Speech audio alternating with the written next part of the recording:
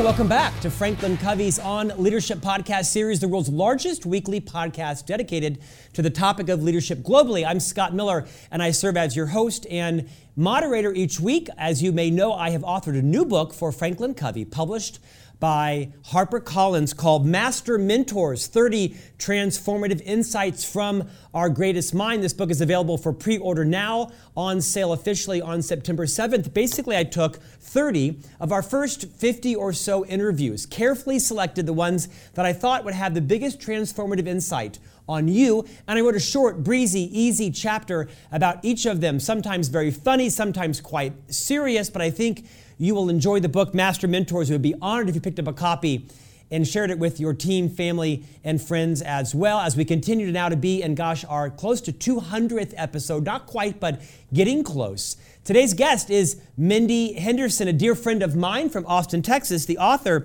of the forthcoming book called The Truth About Things That Suck, releasing probably at the end of 2022. Mindy, welcome to On Leadership. Thank you so much for having me. I've been looking forward to chatting with you.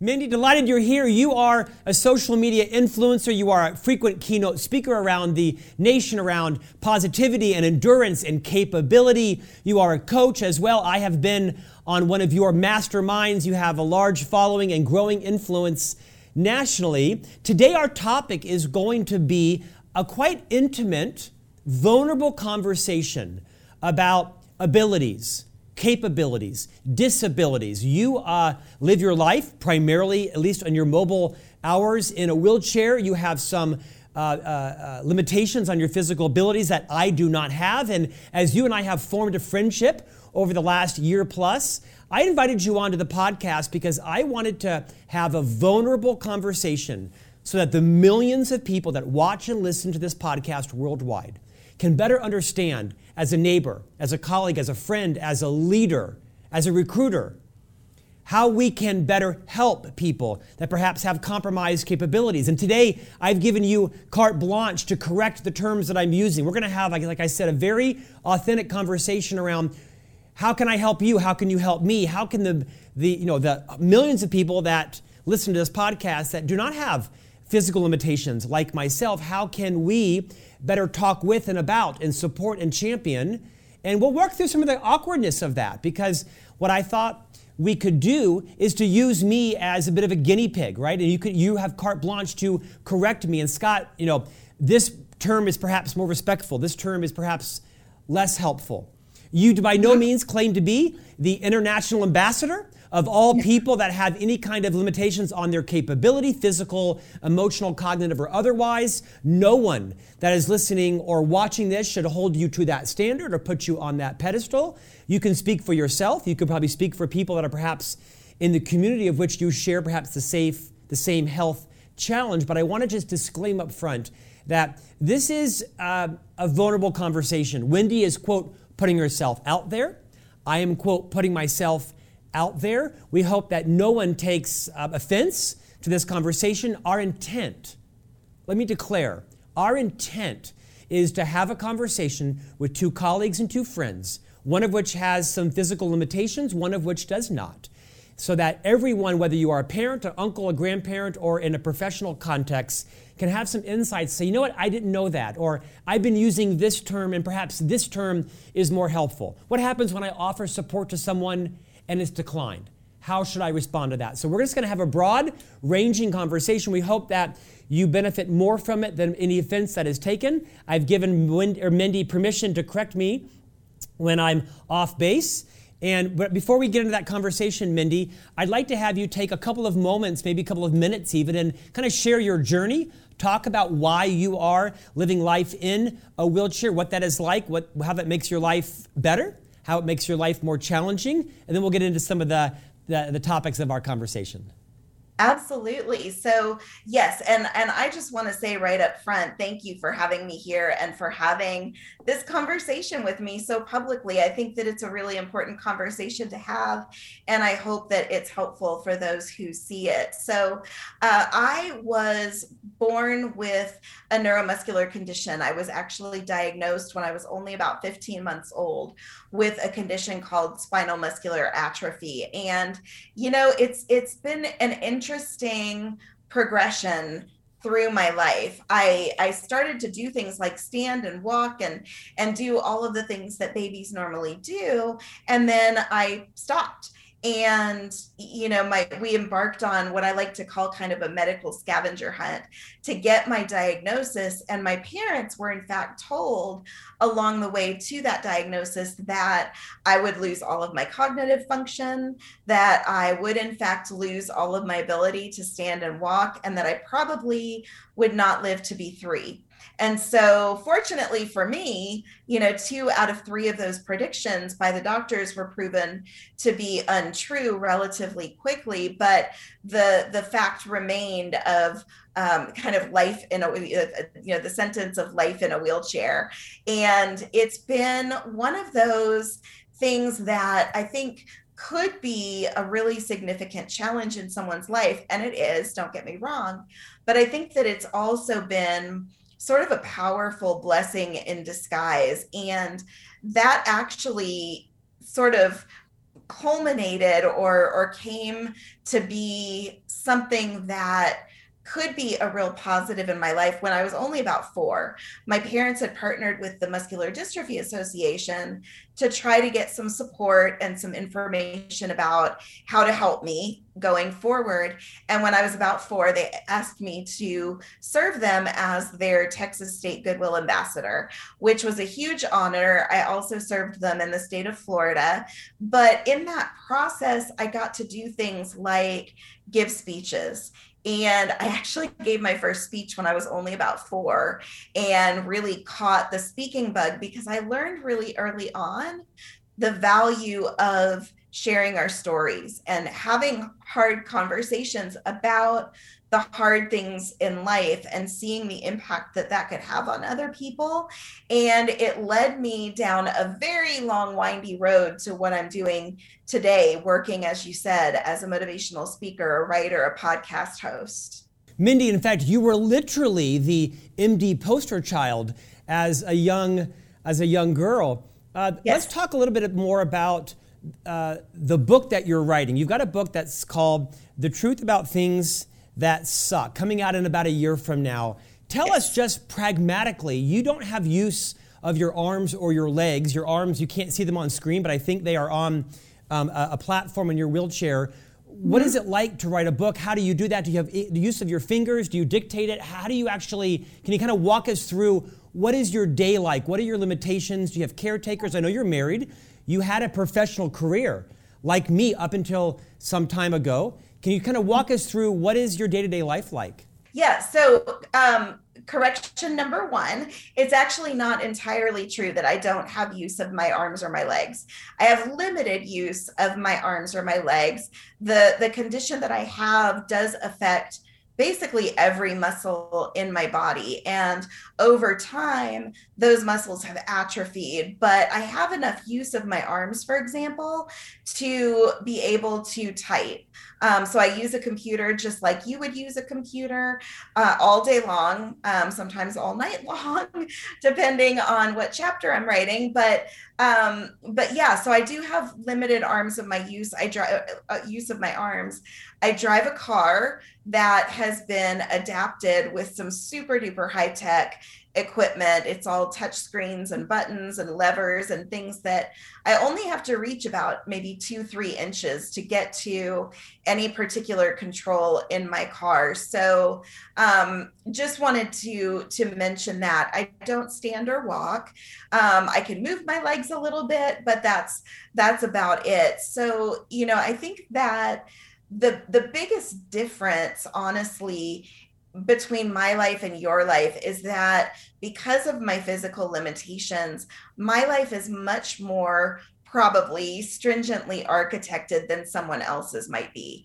I've had to learn over the years to be incredibly organized and intentional and honestly sort of a type A control freak about my approach to any single day. I've had to learn to be a big planner because I have help for the things that I need at certain times over the course of the day. I have about 3 personal care assistants who I employ who come over up to 3 times a day and help me with various things like getting out of bed and getting dressed and using the restroom, cooking for my family, helping me take care of my pets, grooming, hair, makeup, all of that good stuff.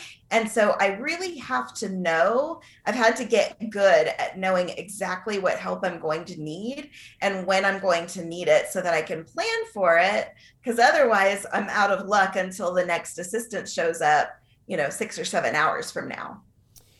Mindy, it's sobering because our lives physically have very little in common, right? I mean, I can go where I want to go, get a cup of coffee, get a bagel, go pick up the dry cleaning, get gas for my car, take my boys out, and my life is not planned like yours. It's very spontaneous. I take it for granted until I talk with friends like you that make me become more grateful for what I have and my own physical capabilities. I mentioned when I opened the podcast that I recently authored a book called Master Mentors. The first chapter features my friend Nick Vujicic, who you know, of course, was born with no arms, no legs, no limbs at all, has a small appendage on his foot, on his hip that allows him to kind of pivot on the ground.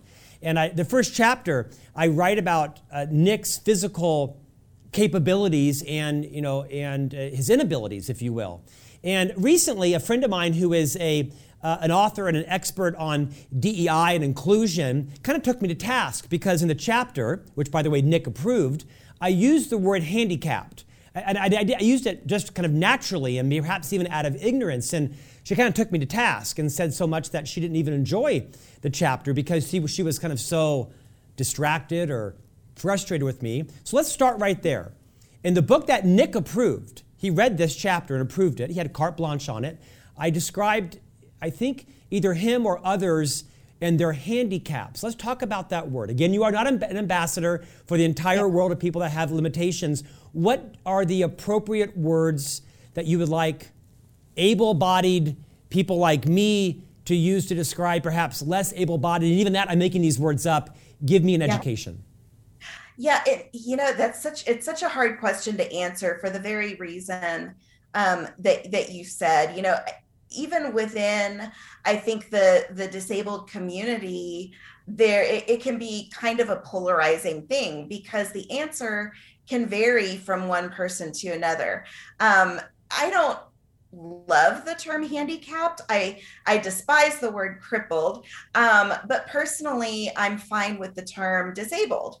But I know that there are a lot of people out there who would not be as comfortable with that term as I am. Every person in this community as an individual, of course, has their own preferences and ideas about how they would like to be addressed or described. And I think the best advice that I can give someone is just to be sensitive.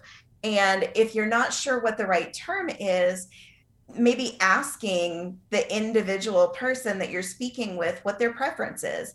And one thing that I've learned is that it's never wrong to sort of take the people first approach with it. So rather than calling me a disabled person, it might be a little bit more sensitive to call me a person with a disability. It's a little less defining because there's so much more to who I am than my physical limitations. And so I think starting with the individual or the human being first is a good way to go. So Mindy, role play with me. Let's say I'm having over dinner at my house for one of my summer dinner parties. There are 5 or 6 stairs in our front door. You could not get up them anyway without a ramp or without someone picking your chair up or carrying you in. If I was referring to you in the third person and I said, well, we need to make some accommodations because my friend Mindy is disabled, has a physical disability. What's the right phrase to refer to you with my caterer to describe the accommodation? Yeah, I think, my friend Mindy, who is in a wheelchair, who uses a wheelchair, who is a person with a disability. And, I think in the scenario that you're describing, the wheelchair is key because that tells the person, of course, that I can't climb 4 or 5 stairs. So yeah, I think that would probably be the way to approach it.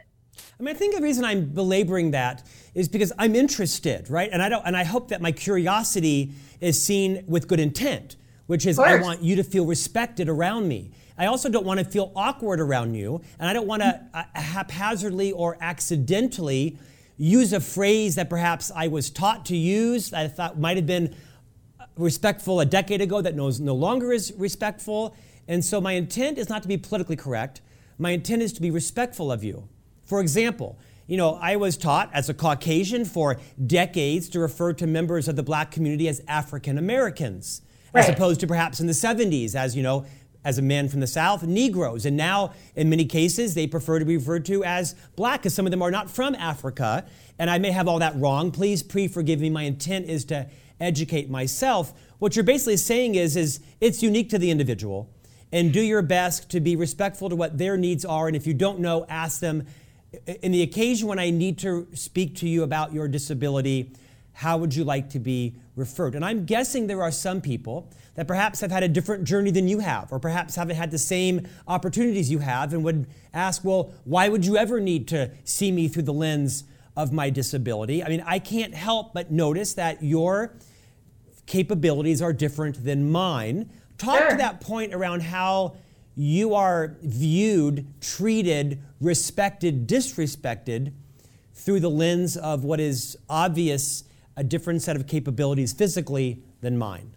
That's an interesting question. And I think the first thing that I want to say is that, I agree with everything that you just said about, sort of your evaluation of my answer. And I think that if you come at it from a place of respect and good intentions, typically that's going to shine through, especially if you are open to maybe being corrected, if you find yourself speaking to someone with really specific preferences. And I think that the good thing here is that we're living in a society today that's really, I think, become hyper aware of labels and descriptions and the way that people in various sort of marginalized categories would like to be referred to.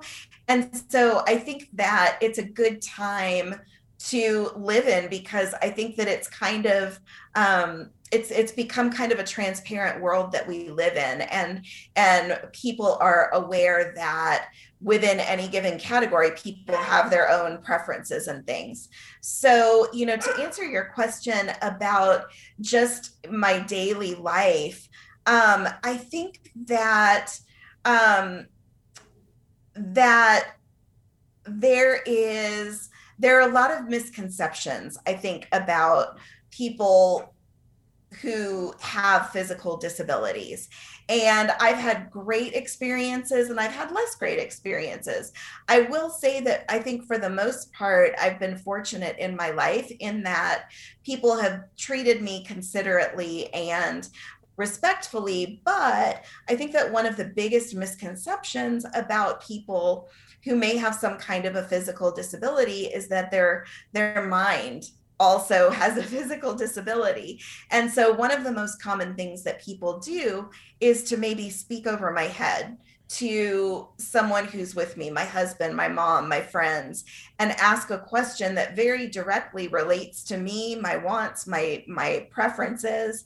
And fortunately, the people who I tend to spend time with are, very aware that I can speak for myself. And their answer is usually something like, well, gosh, I don't know, I guess you should ask her. And so I think that that's one of the most common misconceptions and things that I see. Something else that I see is that, and it's kind of a hand in hand sort of thing. I've had people who almost treat me childlike, which is kind of interesting. Again, I don't know if it harkens to my brain power and not knowing what my cognitive function is, but I've had people pat me on the head, which I don't think any of us would appreciate. But then, I think that my sort of concept about the world is that the world is largely and mostly full of people who are well-intentioned and who are really kind-hearted. at the center of who they are and want to do the right things and say the right things. And I've experienced a lot of kindnesses. And in fact, I think that my physical vulnerabilities have been another gift in that they allow me to see those kindnesses from people every day, people who stop and open the door for me or ask me if there's something that I need. And so that, I think, has been something in my life that I've really appreciated and that's given me a really positive outlook on our society and the people living in it. Mindy, let's pivot to that. Several months ago, I was at a grocery store here in Greater Salt Lake, and there's a gentleman who works there, kind of in a multifunction, has one arm. He's missing an arm. I later, after talking with him, came to understand he hasn't had an arm for decades, like 30, 40 years. And his job is to do lots of different things, including corral all the shopping carts out in the parking lot. And it was, a sub-zero day. In the winter, he had like 12 shopping carts he had all put together with one arm and was pushing them into the door. And I went over and I thought what I did was very gracious. I said, hey, can I help you with that? And he was a little bit gruff and kind of shut me down and said, no, this is my job. I got it. And I thought, no, really? I mean, you have like 300 pounds of shopping carts here, even with two arms. I'm not a very big guy, but I'm in, legit health. It takes some effort to put 12 shopping carts with snow on the ground. And he kind of shut me down. And I felt that I had offended him, and I'm a strong enough person emotionally not to have taken it personally, but it was clear he did not want any help. And his response was quite gruff to me, and I pre-forgave him on the spot because who am I to have any judgment? Can you speak for people like me that generally want to help someone who perhaps has less physical abilities than I do? Obviously, it didn't deter me from helping someone else in the future, but to what extent can you share any insights to say, most people would like the help, there's a certain way to offer help, don't offer help unless someone is struggling. I just take that anywhere you feel comfortable. Yeah, this is honestly another question where I think it can really vary from person to person. Mm-hmm. For me, I've had countless situations where I've been out and about and someone has offered to reach something off a shelf for me without having to ask, or open the door for me, or offered to fill up my gas tank. And I always take those things as kindnesses because I think that is typically where the person is coming from. I don't personally believe that it's an indictment on me as a human being or my abilities to offer to fill up my gas tank for me. And I personally feel like those kinds of offers are usually coming from someone with a good heart who noticed me and who it occurred to offer a helping hand. And I personally would never be offended by that. And if I don't need the help, then I would very politely and have in certain situations let the person know that no thanks, I'm good.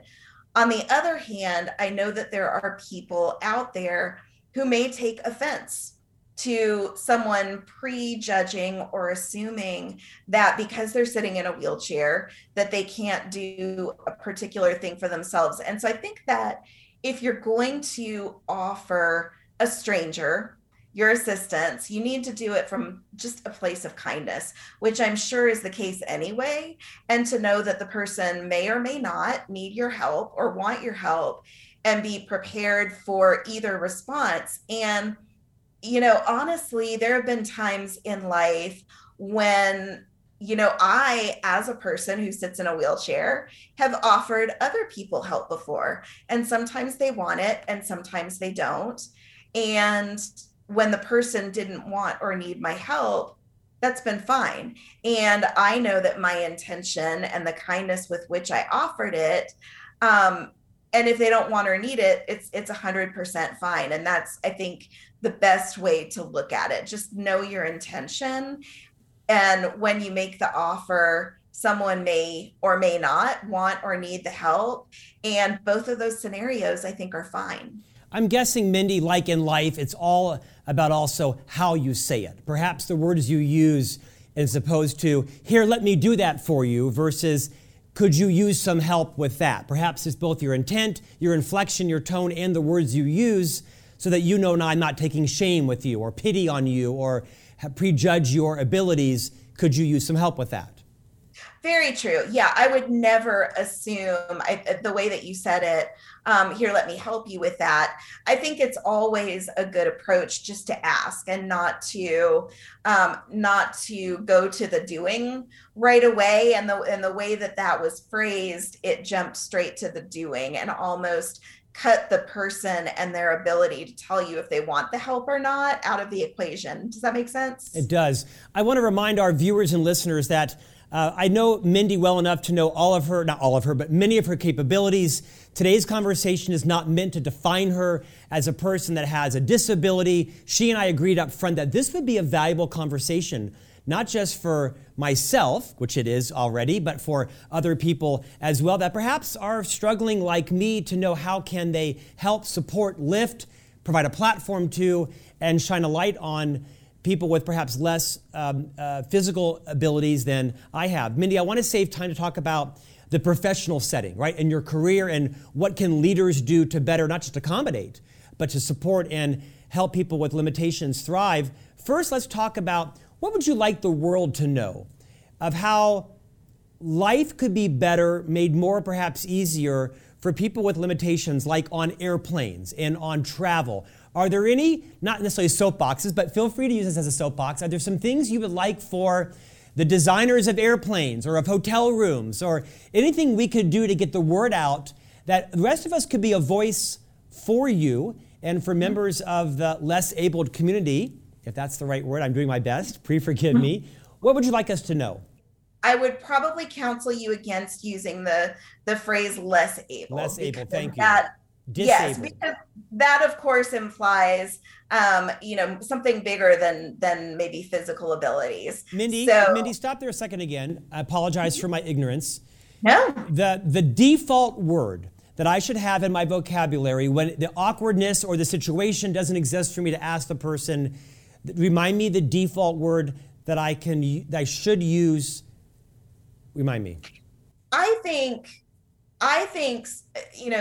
saying a person, again, person first, a person with a disability, or if you need to be more specific, depending on what the scenario calls for, maybe a person who uses a wheelchair. And in some cases, it might be a person that doesn't have arms, so they won't use a wheelchair, or perhaps a person that has, some kind of other physical limitations. So I'm going to use the word people with disabilities. Yes. What would you like to share with the rest of the world how we can be an advocate and more accommodating and help make your lives easier, more possible? Yeah, and there's so much that I could say about this. This I think is maybe my favorite question because there's so much to say here. And I think the first thing that's coming to mind is that there are so many categories of quote unquote marginalized people in this world. There's race, there's age, there's body type, there's people with disabilities. And I think that honestly, the category of people with disabilities, and by the way, they say that 1 in 4 people in the United States have a disability. That's of course defined in all kinds of different things and looks a lot of different ways, but there are a lot of people in this country who sort of fit that bill. And I think that it's one area where we've made kind of the least amount of progress. The ADA exists, and that was a great start, but there's something called universal design. And that typically applies to architecture and design of physical structures. And so, for example, the home that I live in, my husband and I had built. And when we built this home, we were very specific with the builder and about finding a builder who could build it so that it would be 100% accessible for me, but I didn't want it to look like it had been built to be accessible. Anyone I know could come into this house and live here, and it doesn't necessarily look like that was how it was designed to be built. And I was thinking about our conversation today, and a a phrase sort of came to mind. I feel like thinking about the world, if we could all sort of adopt a mindset of what I'm going to call a universal mindset, it's sort of extrapolating out that universal design and taking into account all human beings with all kinds of needs in all scenarios. And I'm going to trademark that phrase after today. But I think that, the problem is that today there are not a lot of disabled people in our direct line of sight, day in and day out. You go to work, you go to the grocery store, you go, out and about all these different places. You turn on your television, you open a magazine, you watch a movie, and there are not a lot of disabled people represented anywhere.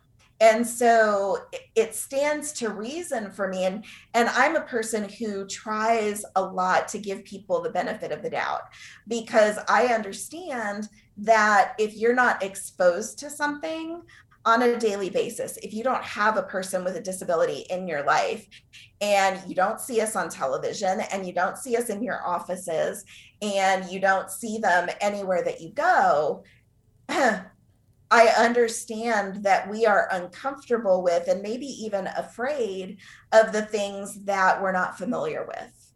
And so I think that what is really critical, what really needs to happen in our society, is to give people with disabilities much more intentionally roles in our society, and allow them to be represented in the media, in entertainment, hire people with disabilities into your offices. If you look around you, anywhere that you may be, and you don't see people who don't look like you, whether that's race, whether that's age, whether that's people with different types of physical abilities, then I think you're missing out. And if I talk about it in the context of, say, corporate America, I worked in corporate America in the high tech world for 20 years before I had the career that I have today. I worked for big companies with thousands of employees, and I was the only person with a disability who I ever saw. And I think that there's something wrong with that. I think that every person, every individual with different types of lifestyles, who come from different places, each of those individual people bring very unique skills and perspectives and ideas to the table. So, for example, me as a disabled person, I am incredibly creative. I think outside the box. I'm a problem solver. I'm resilient. I'm incredibly loyal to the employers and the people in this world who do give me opportunities and give me chances. In fact, in the 20 years that I worked in corporate America, I only worked for 3 companies because I was so fiercely loyal to them, and I wanted to see them be successful and be part of their success. I think that my disability has given me an empathy and a compassion that makes me a really effective leader of people. And so, if you make a conscious effort to bring people into your ecosystem who are different than you, I think that it's going to make you competitive. It's going to make you a thought leader. It's going to make you a much more interesting, well-rounded person if you take that approach to life. Mindy, that was beautifully said. Thank you for that perspective. You had a high-tech career. You were a traditional professional, just like, someone without a disability. You are now an entrepreneur, speaker, coach, soon-to-be author. Let's pivot as we end our discussion today. Talk a bit about the book that you're writing. What is the purpose? What is your intention? And then we'll talk about your podcasts. Yes. So, the podcast and the book are both titled The Truth About Things That Suck. So they're very closely linked. And really everything that I do in my career today is, at the core of all of it is my journey as a person with a disability and as a person who has learned to be really good at navigating adversity. And so my mission in life is to leave the world a little bit better than I found it. And what I mean by that is a world where inclusion is the norm, where no challenge is too big to overcome, and where people see potential instead of limitations. And so with the book that I'm writing, what I'm doing is shining a light on sort of the universal adversities that show up in all of our lives. Things like shame and fear and failure and job loss and struggles to have children and all of these different things. And I'm taking you through a journey of how they've shown up in my life and how maybe they could be showing up in your life. But the thing that I've realized is that even though our struggles may be different, the tools and the strategies and the perspectives that we can use to navigate them are universal. And one of the things that I've learned about things that suck and the truth that I've learned about things that suck is that there are multiple realities that can be true at the same time. And you can be sitting in something really awful, but there are always things in our life to counter that are just as true. Our families who love us, our friends, our coworkers, the roof over our head, the little bit of money in our bank accounts, and all of those things can be true and exist at the same time that we may be struggling. And so that's really what I'm trying to navigate and lead people through in the book that I'm writing. And the other thing that I've really learned in life is that, I think because my family, and I'm digressing just a little bit from your original question, but I feel like it's important to say, I grew up in a family that had the same expectations of me that they had of my able-bodied sister. And I recognize that I was very fortunate to grow up in the family that I did with the people that I did. But what that's taught me is that, to sort of have expectations put on me, I've become a person who has honestly accomplished just about every goal I've ever set out to accomplish. And I feel like what I've proven in that process is that the wrong mindset in life can be far more disabling than what any wheelchair represents. Bam on that one. Your book is going to be a massive bestseller. The Truth About Things That Suck. Mindy, you are more productive than people I know that don't have a disability. You're shaming so many people. Oh, no. But in an aspirational way. Before we end the conversation, talk about the other podcast, oh, by the way, that you happen to host. Absolutely. So I'm so excited. This is brand new. The Muscular Dystrophy Association, who I've already mentioned, has been a lifelong partner and ally of mine, approached me a couple of months ago, and they have a podcast called the Quest Podcast under development, and they asked me to be their host. So, this is intended to be a podcast for primarily the neuromuscular disease community, but honestly, really the disabled community at large, the community of disabled people, and people who love them, and anyone who wants to learn about disability. We're going to be having such important conversations about things like universal design and employment and dating and what else? Air travel, which is such a bee in my bonnet. And so we're going to be talking about all of these really important issues and how they affect people who live with disabilities every day. Mindy, thank you for being my friend. Oh, thank you for being my friend. You're one of my most courageous challengers. It's not unusual for you to text me and say, "What the hell are you thinking, Scott?" Or, "Why did you write that?" Or, "Why did you say that?" I love that we have this friendship where we can help each other. Mindy Henderson, thank you for joining us. Your book, The Truth About Things That Suck, in development now, not yet available for pre-order. You can be damn sure we're going to have you back on when that launches to give you a spotlight forward and talk more about it. Mindy, thank you for joining us. Have a great weekend. And we'll see you back here in just about a year or so from now. I look forward to it. Thank you so much for having me. Thanks, Mindy. Hey, thanks for joining us. We'll see you back here next week with a new guest on leadership.